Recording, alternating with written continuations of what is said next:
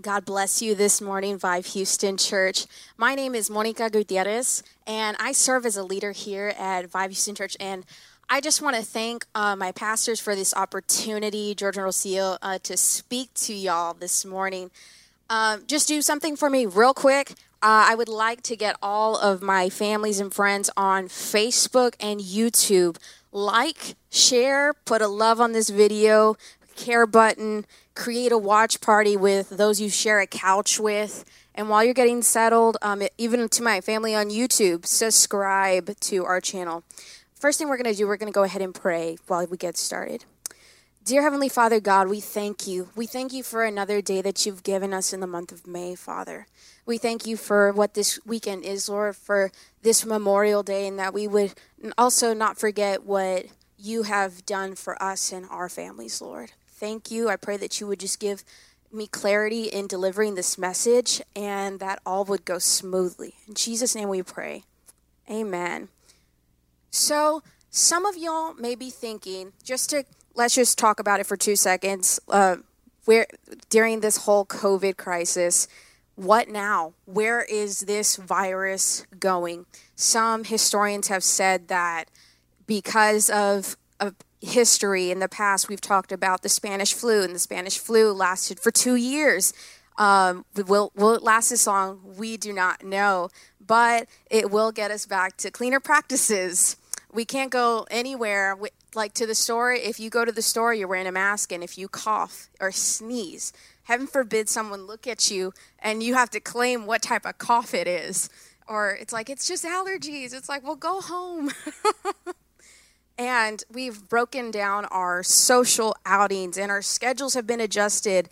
There's new things in the agenda. It's no longer waking up, making your coffee. Sometimes it's going to H-E-B, putting on a mask, and seeing if they have Lysol or the disinfectant wipes before anything else has happened.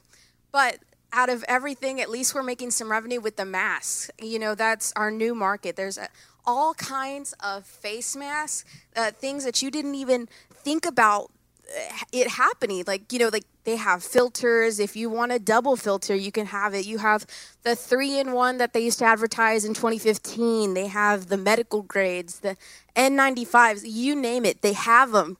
And I'm so thankful for these geniuses that have just come up out of the woodwork and just like, I'm gonna do it. I'm gonna find some fabric. I'm gonna build you one, and we are all gonna be safe during all of this. I just choose to be an optimist. I am. No matter what happens, I want to see that this is for the best. Families are coming together, businesses, social platforms, and communities have come together. And if you're looking for a sign or waiting for something big to change, well, let me tell you what your word from the Lord is. This is it. This is your big sign, whether it's Corona, whether you've been on the fence about church, this is it. And we choose to trust in his promises and provisions for your life. So the title of my sermon today is He is For Me. So I'm going to go into the story of Joseph, starting in Genesis 37. But I'm going to give you a little bit of backstory of who Joseph is. This is the first chapter of the Bible, the beginning, and we come up with his father Jacob, and Jacob has 2 wives, Leah and Rachel. Polygamy is still a sin, but we're talking about the Old Testament here. His mother, Joseph's mother, is Rachel, and she couldn't conceive. So this is her big miracle child. This happens to be a term that is used even in some families today, those that cannot conceive. This is their miracle baby.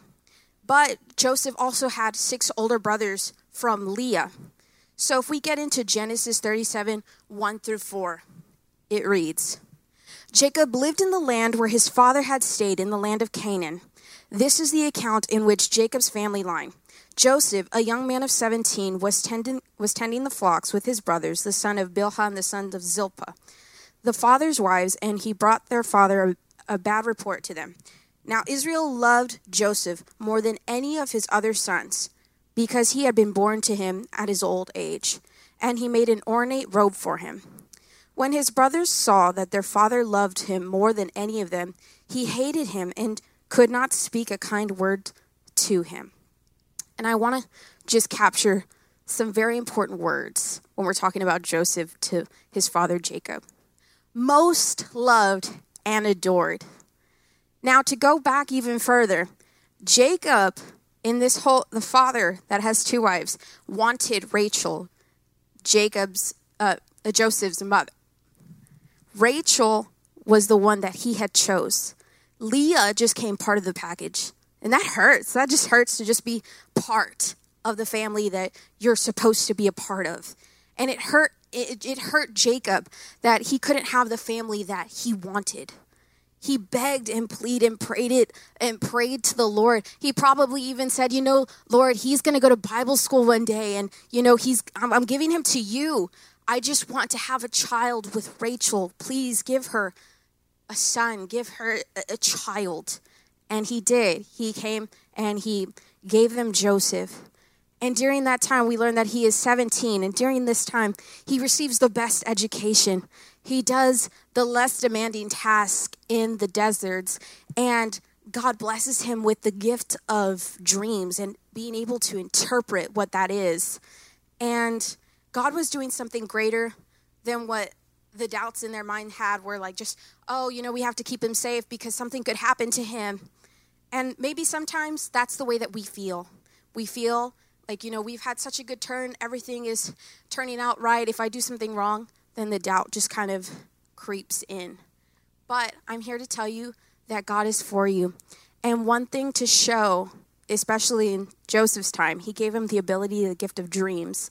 My first point today is to show that God loves you is that he will create an awareness. He will create an awareness in your life. He will show you that where he is in your life by maybe even someone paying it forward and paying for your food, someone paying for your gas, and having something delayed so that you can find that payment. And in this story, God is creating an awareness through a 17-year-old's dreams. In Genesis, we keep reading on to verses 5 through 11. Joseph had a dream, and when he told it to his brothers, they hated him all the more.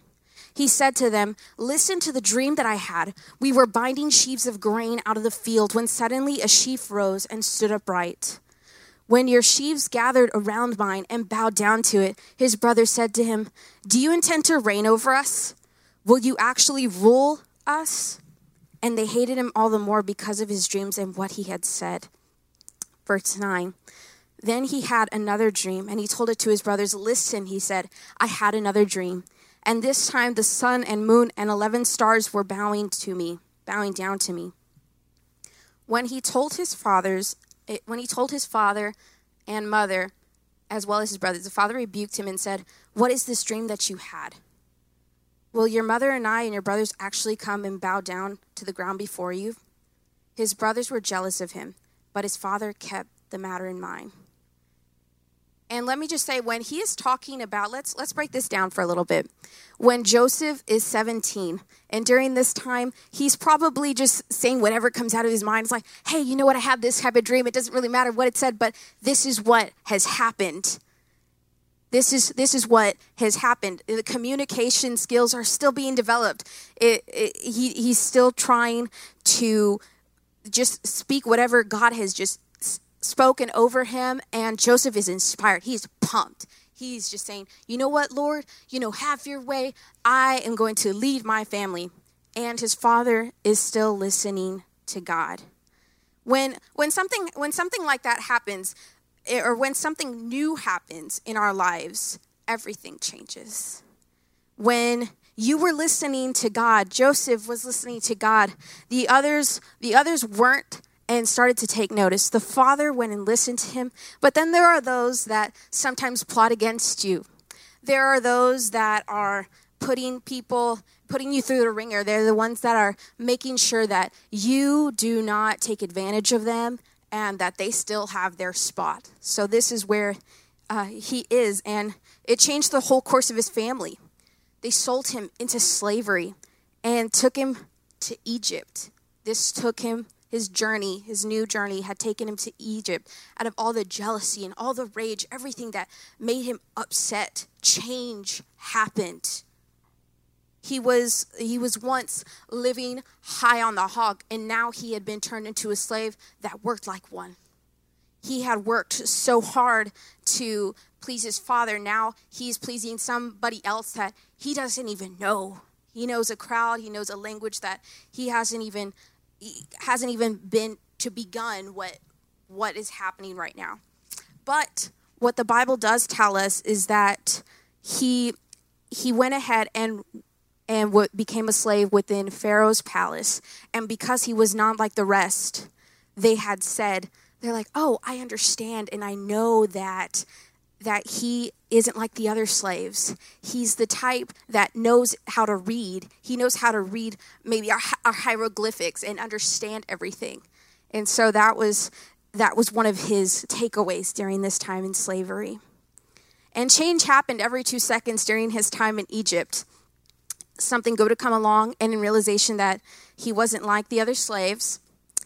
And then Potiphar's wife accuses him of rape and puts him in jail. And during that time, he makes friends with 2 guys in jails and interprets their dreams. One happens to be hanged, and the other one will re-enter Pharaoh's service again. And the prophecies come true. And Joseph is still in jail for another 2 more years. Doesn't that make you question why? If someone had accused me, and I would be asking God the same thing. Why? Why is this happening to me? Why would God put a person through this? Maybe this is you currently. Why did I lose my job? Why can't I pursue my dreams? If God is for me, please tell me how this is supposed to make me feel positive about this situation. So that brings me to my second point. God is putting you through this time of testing to shape and to mold you. Let me say that again. God is putting you through a time of testing to shape and to mold you. This is your breakthrough. And let me tell you, it doesn't end there. This is a growing pains. And in growing pains, they're short-lived, but they don't last for an eternity. They do not last forever. Let me tell you something, too, that some people think about Christianity. They think it's so easy as well. Your life is a living testimony. You're not an overnight success like instant cookies that Pillsbury makes. But you are grandma's prize-winning pie that took time to perfect, that went through the ringer, that went and stood so many different times until she finally achieved that recipe. It doesn't mean that the hardship is over. It means that we've just jumped over the learning curve into our biggest role yet. We've been taken out of the home. Joseph has learned work. He thinks before he speaks and is waiting on the Lord. I'm just kind of capturing all that is happening in Joseph's life. We move over to Genesis 41. Pharaoh is having dreams and nightmares that no one can interpret. And that friend in jail remembers. He's like, oh yeah, I know a guy that was in jail that also can interpret dreams. And it has taken him 2 years. It has taken Joseph 2 years to get to where he is. And his whole life turns around from that jail cell. He creates a plan that interprets the dream that Egypt will have famine, and it saves the Egyptians from famine. He's taken into leadership because of this, and where the first dream begins to make sense. The brothers even come out from Canaan, come into Egypt, and are in search for Jacob's family, search for food. And Joseph has become so much of a man of experience, a man of hardship, a one with a testimony. And he is being developed into a man that is a leader among the Egyptians. And he's had so much experience in molding and shaping. He's unrecognizable even when his brothers are standing in front of him. For example, like a gym transformation. When you see somebody that used to be like on The Biggest Loser and you see them now and you're like, what happened? You don't even know who they are. They look so different. They're toned. They have muscle where they didn't have muscle, and all different kinds of things. And Joseph has changed, and they don't even know who he is. So he takes that opportunity to say, what has happened? He kind of learns their story, and he goes through testing. He learns that his father is growing old and tired. He learns his mother had another son. Thank God, she had another son named Benjamin, and he's about the same age he was when he was sold. He's 17, Benjamin. And he keeps one of the brothers in Egypt until they bring this other son. And they're probably thinking like, what did we do? We were just telling you our story. We just wanted food at the food bank here, and you're not even going to give it to us, and you're testing us. You won't give us our stamps, won't give us our card because of a brother. But they do it. They do it because they want to receive their portion. This is point number 3. God will show you who he is by blessing and proving his love for you, in your life for you. In Genesis 45, we learn that Joseph makes himself known when they bring the brother. He reveals his identity. It becomes this huge family reunion, and they thought he had died along the way because this is also a boy that had never worked a day in his life. The original dreams of the grain, they make sense. Reading Genesis 45, 7 through 10. But God sent me ahead of you to preserve you for the remnant of the earth and to save your lives by a great deliverance. So then it was not you who sent me here, but God. He made me father to Pharaoh, lord of this entire household and ruler of all Egypt. Now hurry back to my father and say to him, this is what your son Joseph says. God has made me lord of all Egypt. Come down to me, don't delay. You shall live in the region of Goshen and be near me. You, your children, your grandchildren, your flocks and herds, and all you have. And all you have. Richly blessed and saves his family. He changes the hearts of his family and begins to bring them closer to the Lord and closer to what they had even imagined. And maybe that's your story. Maybe this is something that you may be going through. This is not the first time in the Bible, nor is it the last. We know that he also came back in the New Testament for Jesus, and Jesus died to prove his love for us. What took coverage of 8 chapters in the Bible, in the book of Genesis in the Bible, it took a lifetime for Joseph's dream to become a reality, for everything to set into place. I'm not saying that it's easy, but it's not over. God has not overlooked your struggles. He's right there with you. He is for you. Remember, it's not an overnight success. It's a story that's building your character, the plots, the chapters, and writing the ending to that story. God is writing your story. You may be at different stages. God may be creating your awareness. Maybe you've been on the fence and you're wondering, God, I've thought about it before, but it seems too hard and I'm not sure. He may be molding you. He may be putting you for a time of testing. You've already said yes to the Lord and you've just said, God, why did you put me through this pain? Why? You have a lot of questions and nothing is being heard and you feel like no one listens to you. He is molding and shaping your person. Or maybe he's reaffirming your faith and just blessing you during this season and just saying, I'm here for you, for your family, for your children, and pouring it all over you. Let this detour in your life be a sign. I'll say it again.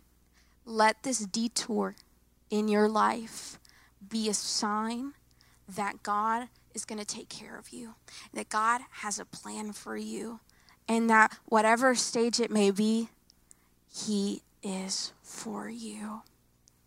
Let me just go ahead and pray. If you are online right now, whatever it is, we have our team just waiting to pray with you that just want to intercede. If you want to put something in the comment, if you want to share a message with us later, please let us know. Father God, we thank you, Lord. We thank you for letting us know who you are, Father God, in our lives, that we are not alone in this, and that you are always before us, behind us, around us, Lord Jesus, and in our hearts, Lord. For those that are making decisions today to serve you, Father God, and take this first step, Lord Jesus, it may not be easy, Lord, but we know that it is in your name. It is in your name that you are there and that they are saved by your Holy Spirit, Lord.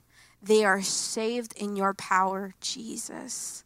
And that we are all standing behind them in this Vive Houston community, Lord. Praise your name. In Jesus' name, amen. Amen. So thank you for listening to this service today. Just a reminder, like us on Facebook, share, subscribe to our channel on YouTube, and just have a blessed week.